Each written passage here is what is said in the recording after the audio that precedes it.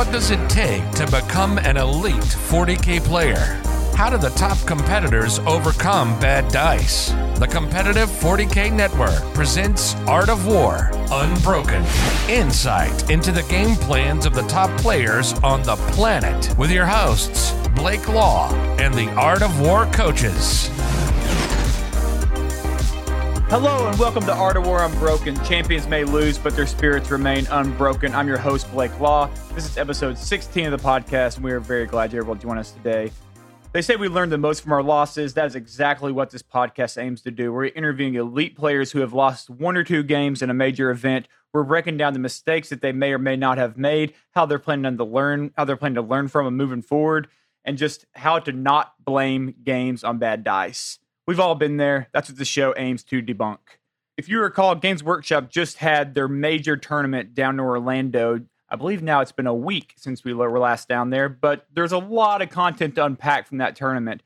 And so for the next couple of weeks, that's what we are going to do. We are going to interview some of the best players from that event. We just interviewed Mark with his Be'lakor Demons last week, and now we're on to one of the top two players from the event. We're talking about Sisters of Battle that did battle with Mech in the finals, and that's where we're headed. This is part one of the episode. So in this one, we will analyze the game. We'll talk about the secondaries that our player chose. We'll talk about the mission that they were on, all the things that they did during the game, the things they wish that they would have done differently. We'll discuss those mistakes and the strategies kind of behind that. In part two, we'll go more into their list adjustments. We'll talk about any list changes, any strategy changes they plan to implement after that loss. And we'll talk about how your army will play into that army. We'll talk about what they think about the army going into melee armies and the shooting armies and the combined armies and just general elite player mindset.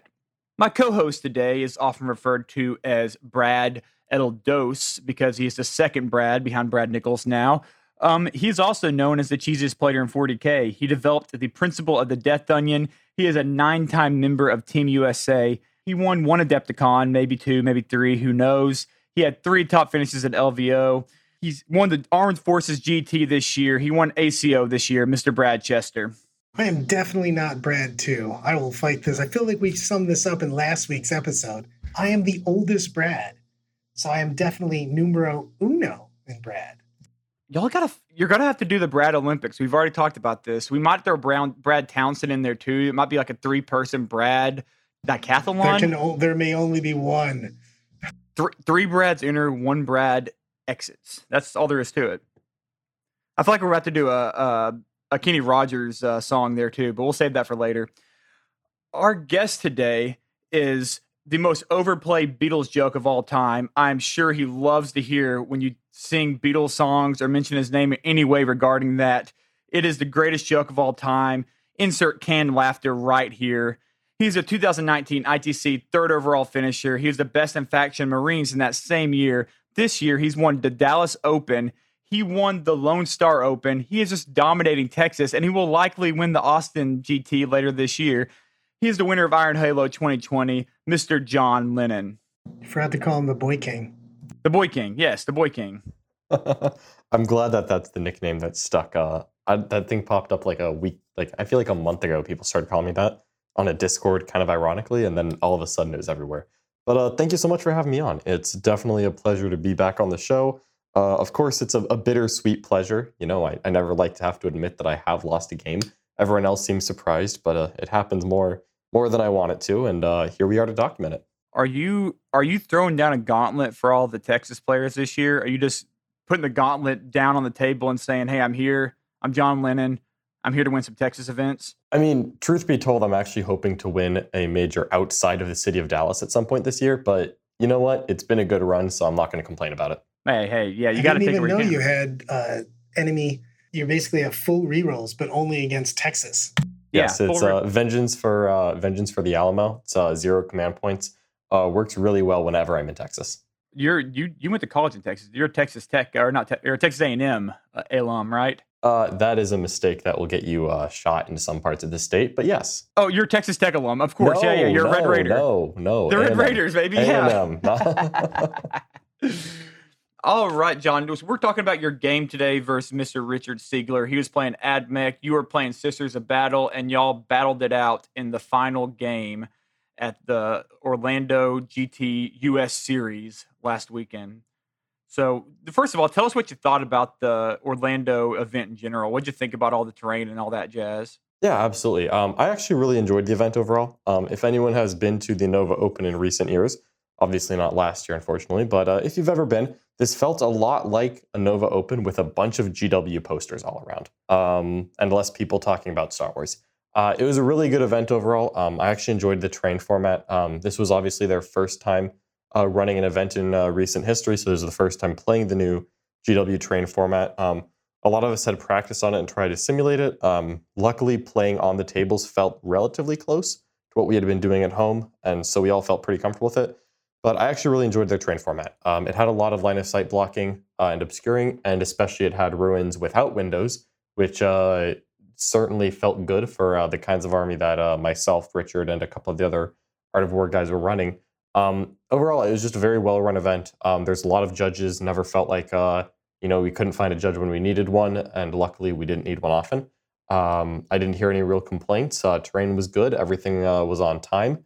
Overall, great event. I was happy to be there, and certainly looking forward to the next time GW runs one. One of the things I definitely want to ask you later in the episode when we get into kind of your list is I want to know kind of when you were prepping for the event, were there any changes that you made specifically after playing on that terrain? Because I know myself, for one, when I was playing in the event, I was just mentally, documenting things like, okay, I think that change would maybe be better for this type of terrain because I hadn't played on it. So I'd be interested to hear your thoughts on that as we talk about your list. Yeah, I actually, it actually almost psyched me into playing a new army, if I'm being honest with you. I knew that my sisters would do very well on the terrain, and I certainly wasn't disappointed in them. But I actually almost made a little switch over to White Scars just for the event, because I thought that the playstyle would reward fast melee Marine armies a lot. Sure enough, fellow Art of War coach Jack Harpster took Blood Angels to very good effect. So I think White Scars would have done well for the same reason, but I ended up sticking with Sisters. I had actually thought about making a bunch of changes for the event, and I decided not to purely because hobby lag was catching up to me. Just because after Lone Star, I didn't have much free time before I went off to Seattle for Charity Hammer. So disappointed you didn't get those more sacrosancts in. Well, I looked at it, and because I wasn't even sure what army I was going to be playing until I got back from, literally until the event. But I got back from Charity Hammer on a Monday afternoon, and I was driving to Orlando on Wednesday morning with the lady. So I decided not to paint up any more sacrosancts. And once I decided I couldn't paint anything, I specifically did not change my list so that I didn't write anything else, that I wouldn't have any regrets. Because if you start playing and you've already got the new list written, you're going to be thinking all game about, man, I wish I had that extra X or Y. So I was very happy with how the list had played before, so I decided to just rock it out, not change a point, and see how it did. You chose not painting models over a lady, and I feel like that's the least Warhammer nerd thing I've ever heard. So bad on you, man. This is a Warhammer nerd show, man. Well, not to worry. I am actively building units literally during this podcast. Hey, oh my gosh. Okay, that's fine. Multitasker. Multitasker. That's how you become great right there. That's part of the Unbroken right there. To become great, you must be able to build models, talk about a game, and whatever else Jan's doing. I'm sure he's doing a third thing over there. But for the third thing you're doing right now, tell us a little bit about your list. Yeah, absolutely. So this list is a very close adaptation of the list I took to the Lone Star Open, and is point for point identical to the list that I took to the Charity Hammer GT. So with 2 event wins under its belt, I didn't feel the need to change much.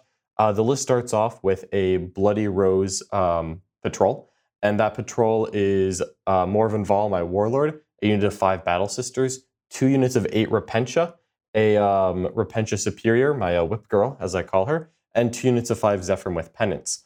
Moving on from that, I have myself an Ebon Chalice Outrider. That Outrider is led by Saint Celestine and her 2 Gemini. And then I have a single Dogmata, a single unit of 9 Celestian Sacrosancts. And then I have 2 units of Seraphim, 2 units of Retributors, 2 units of Dominions. Those Seraphim have Max Hand Flamers. The Retributors have 2 Multi-Melta, 2 Heavy Flamer, 2 Cherubs. And the Dominions have Max Stormbolters. And then I follow that up with 3 Rhinos total. 1 of them is Bloody Rose, and 2 of them are the Ebon Chalice. So it's kind of what Brad and I like to joke about as a Noah's Ark list, where I just take 2 of everything, because the rule of 3 is not for me. I love everything about that. In the Noah Ark's rule, is it also when 2 rhinos love each other very much, a third one comes along at some point?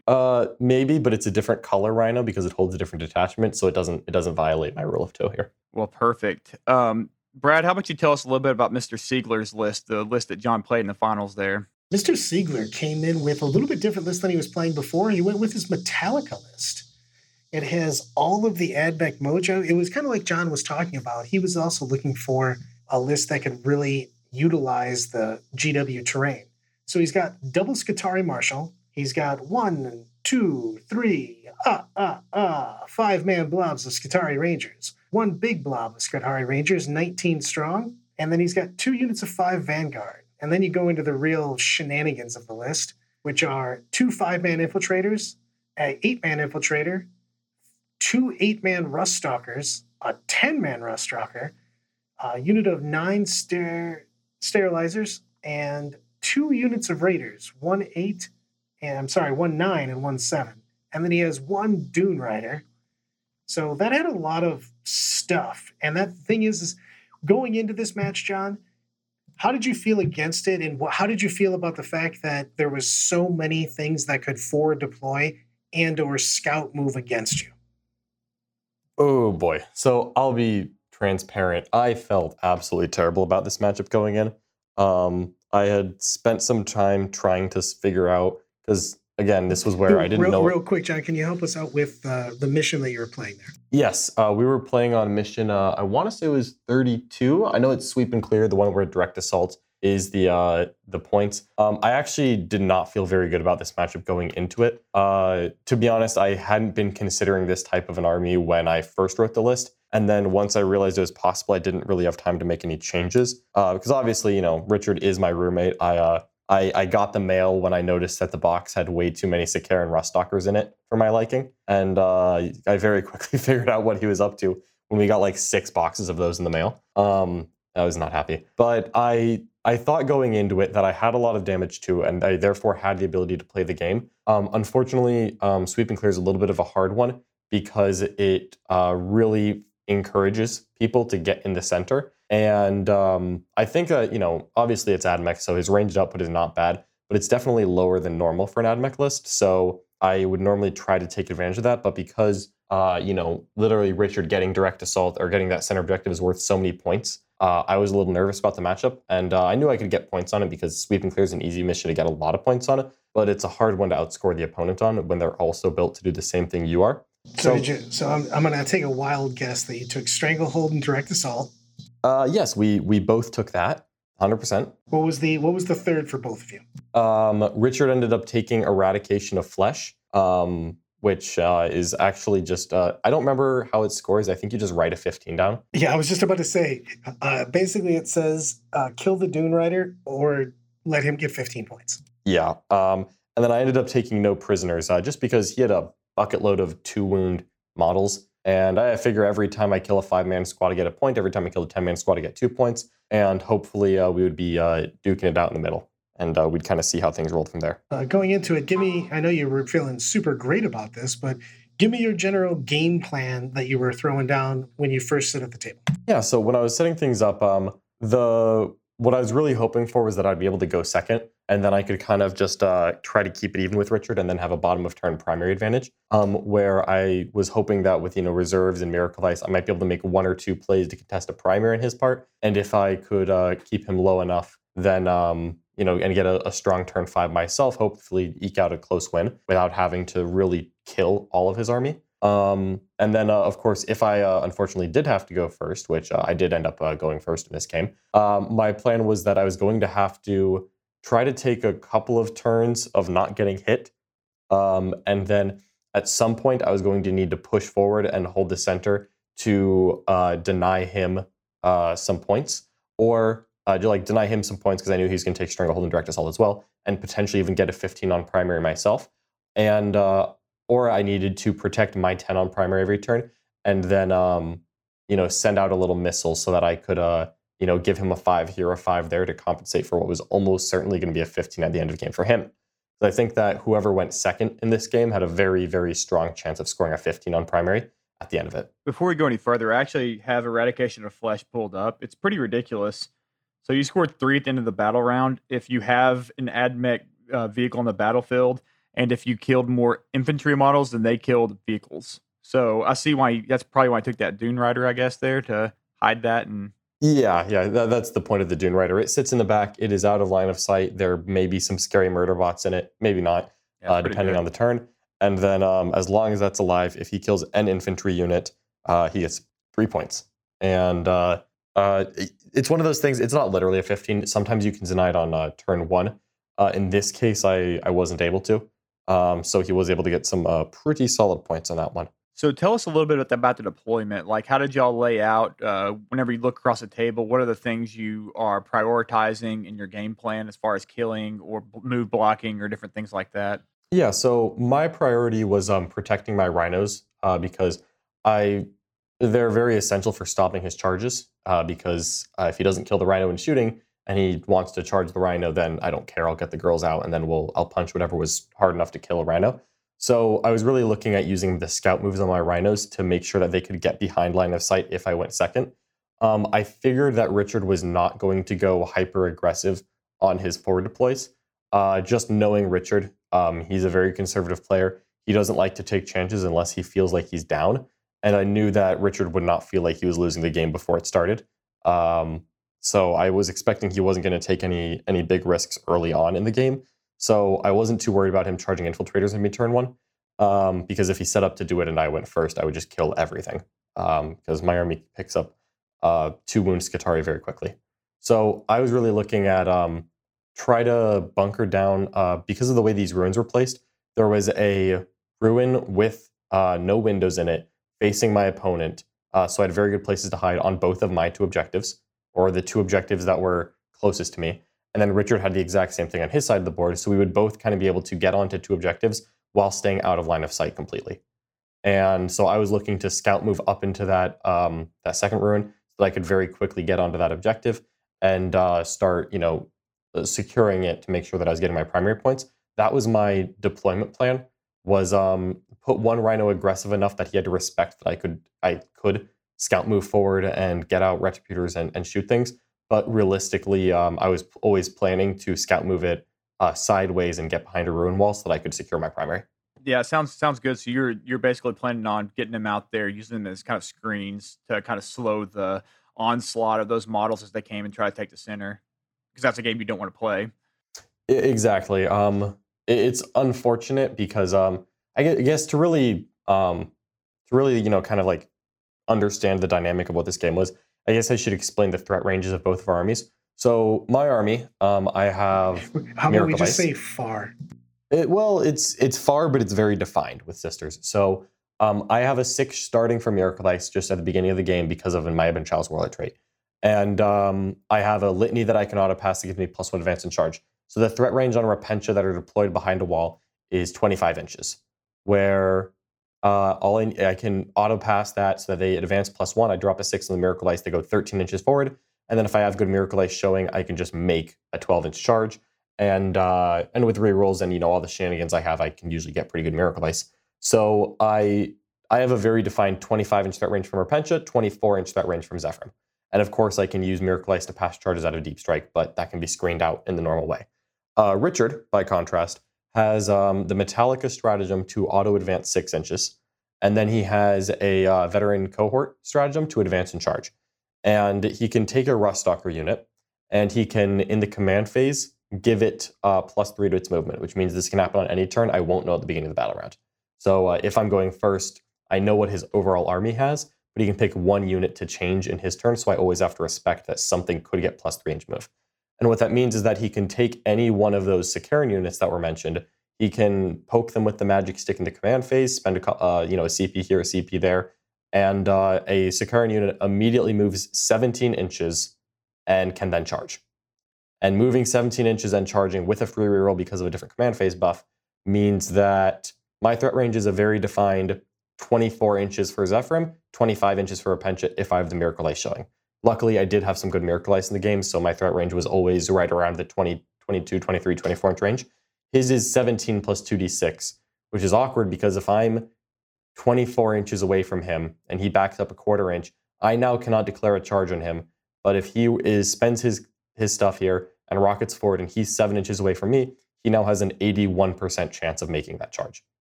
So he can sit at a spot that I physically cannot declare a charge on him, and I have to sit there knowing that he has an 81% chance of charging me successfully if he wants to go for it. And that's tough on this one, especially because there's a key point both of y'all want to take. So as long as you're able to play the inch game there and stay out of that range, he's always going to hold the upper hand on the going towards the center. Can you tell people why you feel like going second was a bigger advantage on here, just for those listening?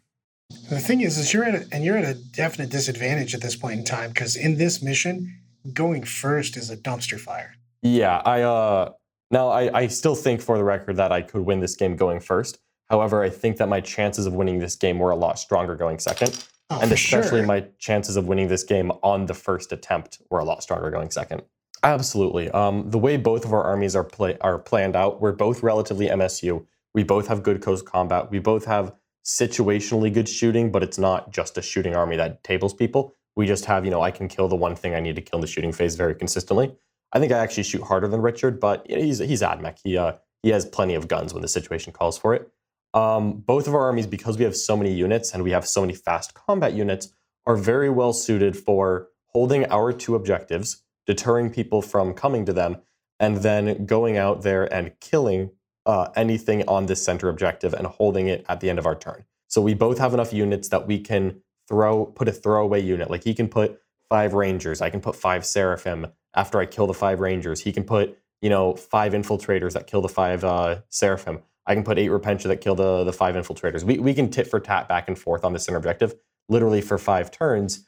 And that way we'll make sure that no one ever gets a 15 on primary. And we'll make sure that we get our own Stranglehold and Direct Assault. I actually was considering not taking those secondaries just because I didn't want this game plan to happen.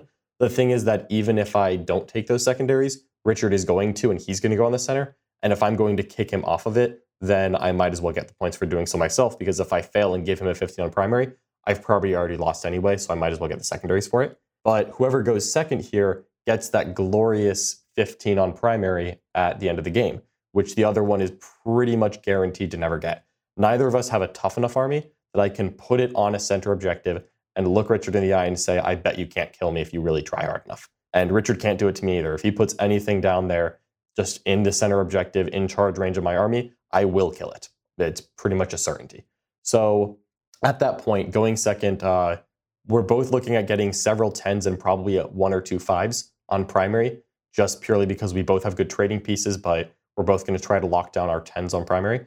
The 15 is just an advantage that the other person has. And in a game that, spoiler alert, is going to end up being decided by less than 5 points, getting a 5-point advantage at the end of the game is almost certainly going to mean a lot. So speaking of which, the advantage, 5 points, all that, where do you feel like you could have made plays, or just kind of walk us through the game and tell us where you feel like you made kind of a play that you regretted, or maybe you would have done something different if you played it again? Absolutely. So let me start off by going through what I think of. Let me start by giving about a 5-minute recap of what happened in the game. So to start things off, I go first.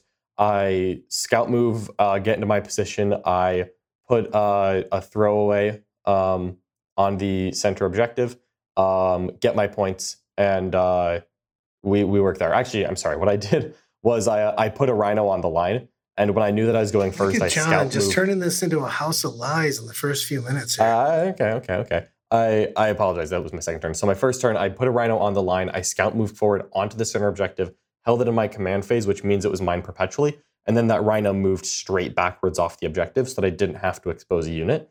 And explain that for everybody that doesn't know the exact nature of this particular mission. Absolutely. So Sweep and Clear is one of the 2 missions along with Vital Intelligence, where if you hold an objective in your command phase, it is yours until your opponent holds the objective.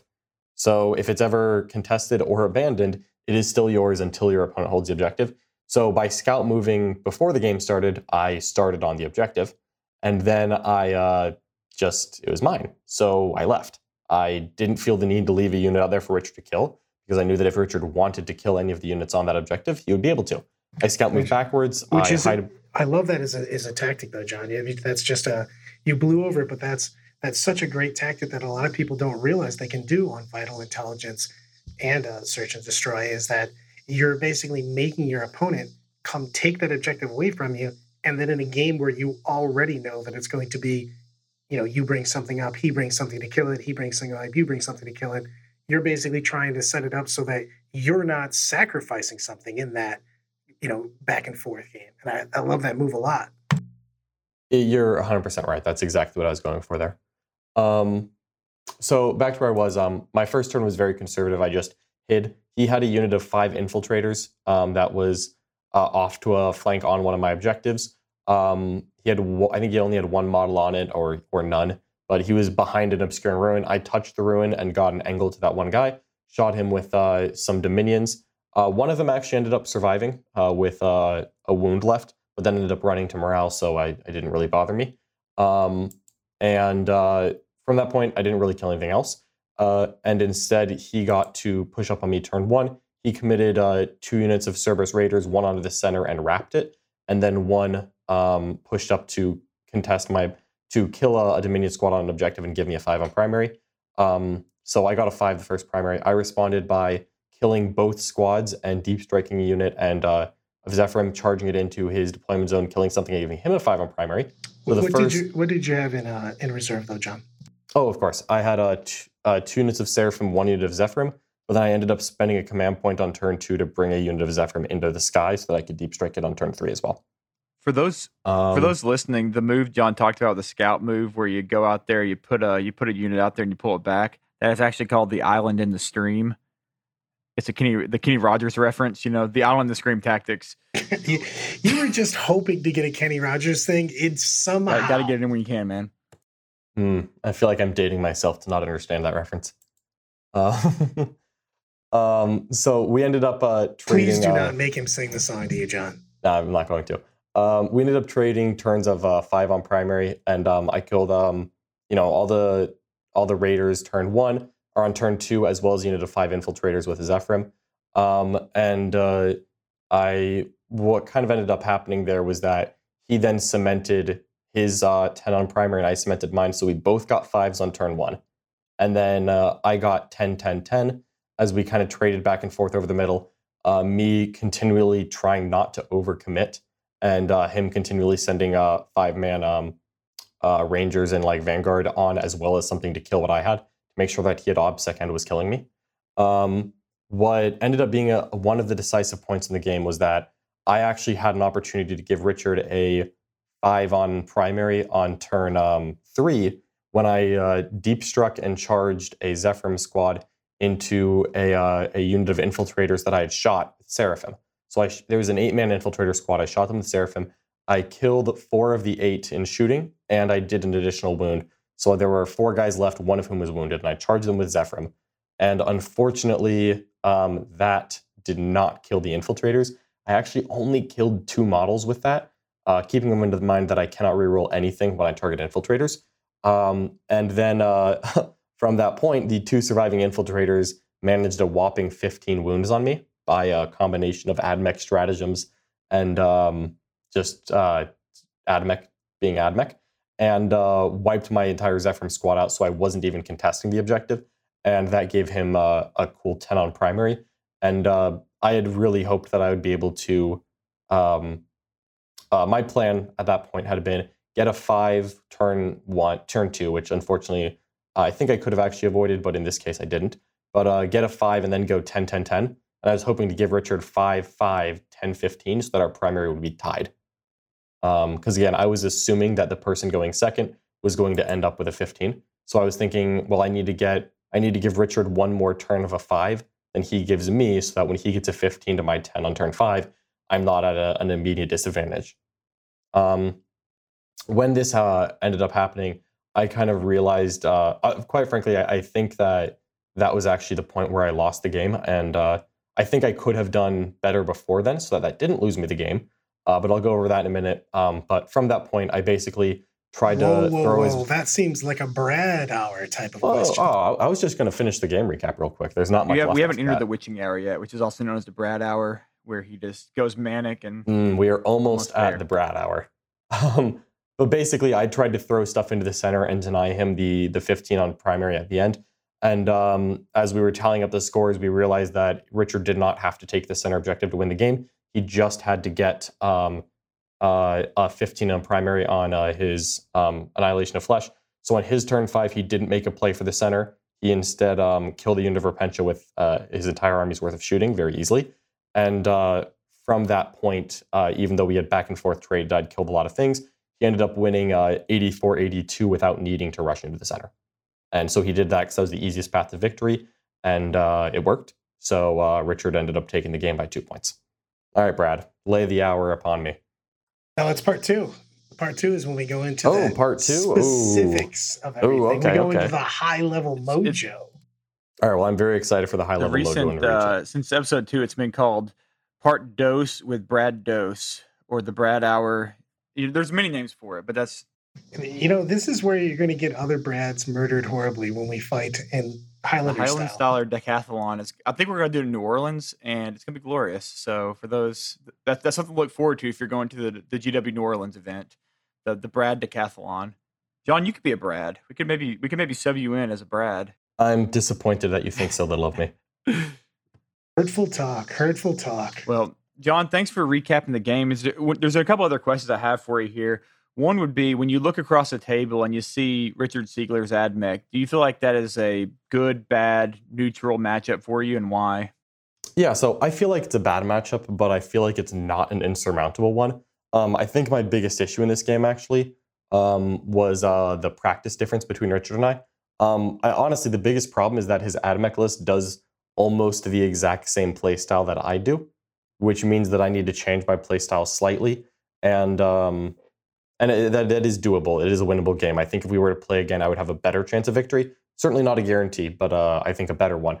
But the big thing is that Richard has played against my sisters like 6 or 7 times with a bunch of different armies as he helped me get ready for the Lone Star Open to great success. However, I had not played against his Metallica AdMech once until that game. So I think he had a little bit better of a game plan going into it than I did. He had some shenanigans you weren't necessarily aware of, possibly some of the... I actually knew all of his rules. There was no moment where he pulled something out. I'm like, man, I didn't think of that combo. I think the big thing was just putting it on the table. I didn't realize the right plays I needed to do because I'd only gone through it in theory. I hadn't put it on the table. So once we got down into the nuances of it, I realized I needed to change my playstyle a little bit more than I did. My other question for you is, there's going to be some players who are wanting to play Sisters of Battle, and they're going to start by playing your list. That's just a given. So if you were talking to a new player who is picking up your list, they're going out and buying all the models, what's one piece of advice you'd give that new player? My first piece of advice with Sisters is to accept that the army is relatively fragile and to kind of manage your resources and only use as much as necessary. The Sisters army is very much a measured tempo kind of army where you don't usually have an all-out turn early on in the game. Instead, you want to have a lot of pre-measuring done and take very reliable plays early on to get an advantage. And once you get any kind of an advantage going with the army, usually you force your opponent to try to respond to you. And as soon as someone enters what I call the kill ground, which is stepping inside of 24 inches of the bulk of the Sisters army. Would you like to call it the danger zone? Hey, you know what? I'll allow that one. If they step into the Sisters danger zone, which is stepping within 24 inches, when you're suddenly getting hit by auto-charging Repentia, Retributors, Flamers, Stormbolters, and everything else in the world, and Celestine, once you step into that spot, it is harrowing indeed, because Sisters have insane damage output within 24 inches. So I always try to play a very measured game where I preserve resources, take safe plays, and try to eke out a small points advantage. And then once my opponent realizes that I have a points advantage that I can sit on for the whole game, they are kind of forced to react, and Sisters are very punishing for people who step up to them. John, thanks for coming on part 1 with us. Brad's going to go absolutely crazy on you on some questions in part 2, where we're just going to discuss that move you made there in the game and what you think you could have done different on it. We're going to talk about your list. We're going to talk about how your list plays into other lists. We're going to talk about a lot of stuff in the Witching Hour. So for those of y'all listening, check out part 2. Go to theartofwar40k.com. Subscribe to part 2. Give us a listen. Give us one shot. See what you think. But for the last part of the episode, we're going to do our Q&A, which we always do. The Q&A is open to all War Room members, which is also part of theartofwar40k.com. Go on there, subscribe. It's a private Facebook channel where we have coaching services every day. Coaches like John Lennon, Richard Siegler, Nick Nanavati, Brad Chester, a whole pantheon of coaches get on there and they play coaching matches. They do different coaching sessions where they talk about different factions, different tactics. It's just all in all a very great value. So go on there, check it out. And it's an added bonus. We do a Q&A each week for our guest. This week we have one question, which I will say is relatively silly. So prepare yourself, John. It comes from Mr. Hunter Nichols, who has asked questions previously on our show. He says, John, I see that you are currently number 1 in the ITC, but you have not beat me. Can't claim to be the best if you haven't beaten the rest. Well, what can I say? Unfortunately, when I'm doing well at a tournament, I'm limited to only playing against people who have won a game. That's the way win path works. So maybe, just maybe, I'll get Connor round 1. But until then, or Hunter. Until then, we'll just have to wait and see. Our other question comes from myself, Blake Law, and the question is, what Imperial Knight household would you run if you're going to run Imperial Knights? If the question is what household I would run, it would be House Krast. However, there is the strong argument to be made for not running a household at all and instead going all in on the free blades. I gotta say, the idea of a Megara that is both objective secured and can heroically intervene 6 inches, it does appeal to me. That was actually a joke question, but that is a very good answer. I've asked John indirectly about 4 different ways on which household he would take with the Imperial Knights. So that's the 5th time, the 5th and final time, John, I promise. So, all right, that is all of our questions right now. Make sure to check us out. We've already given you the info. Go to theartofwar40k.com. Check out all we have to offer. Check out our other shows, Art of War Vanilla with Tim Penny and John Lennon. And make sure to check out the Art of War Down Under with Adam Camilleri. I love everything about the fact that it's the Art of War Vanilla. And we are the Art of War Pistachio. We're the show you didn't know you liked till you tried us. So, as always, stay classy. Listen to part 2. Later, guys. Like what you just listened to? Check out Art of War and the Art of War Down Under podcasts on the competitive 40K network, theartofwar40k.com.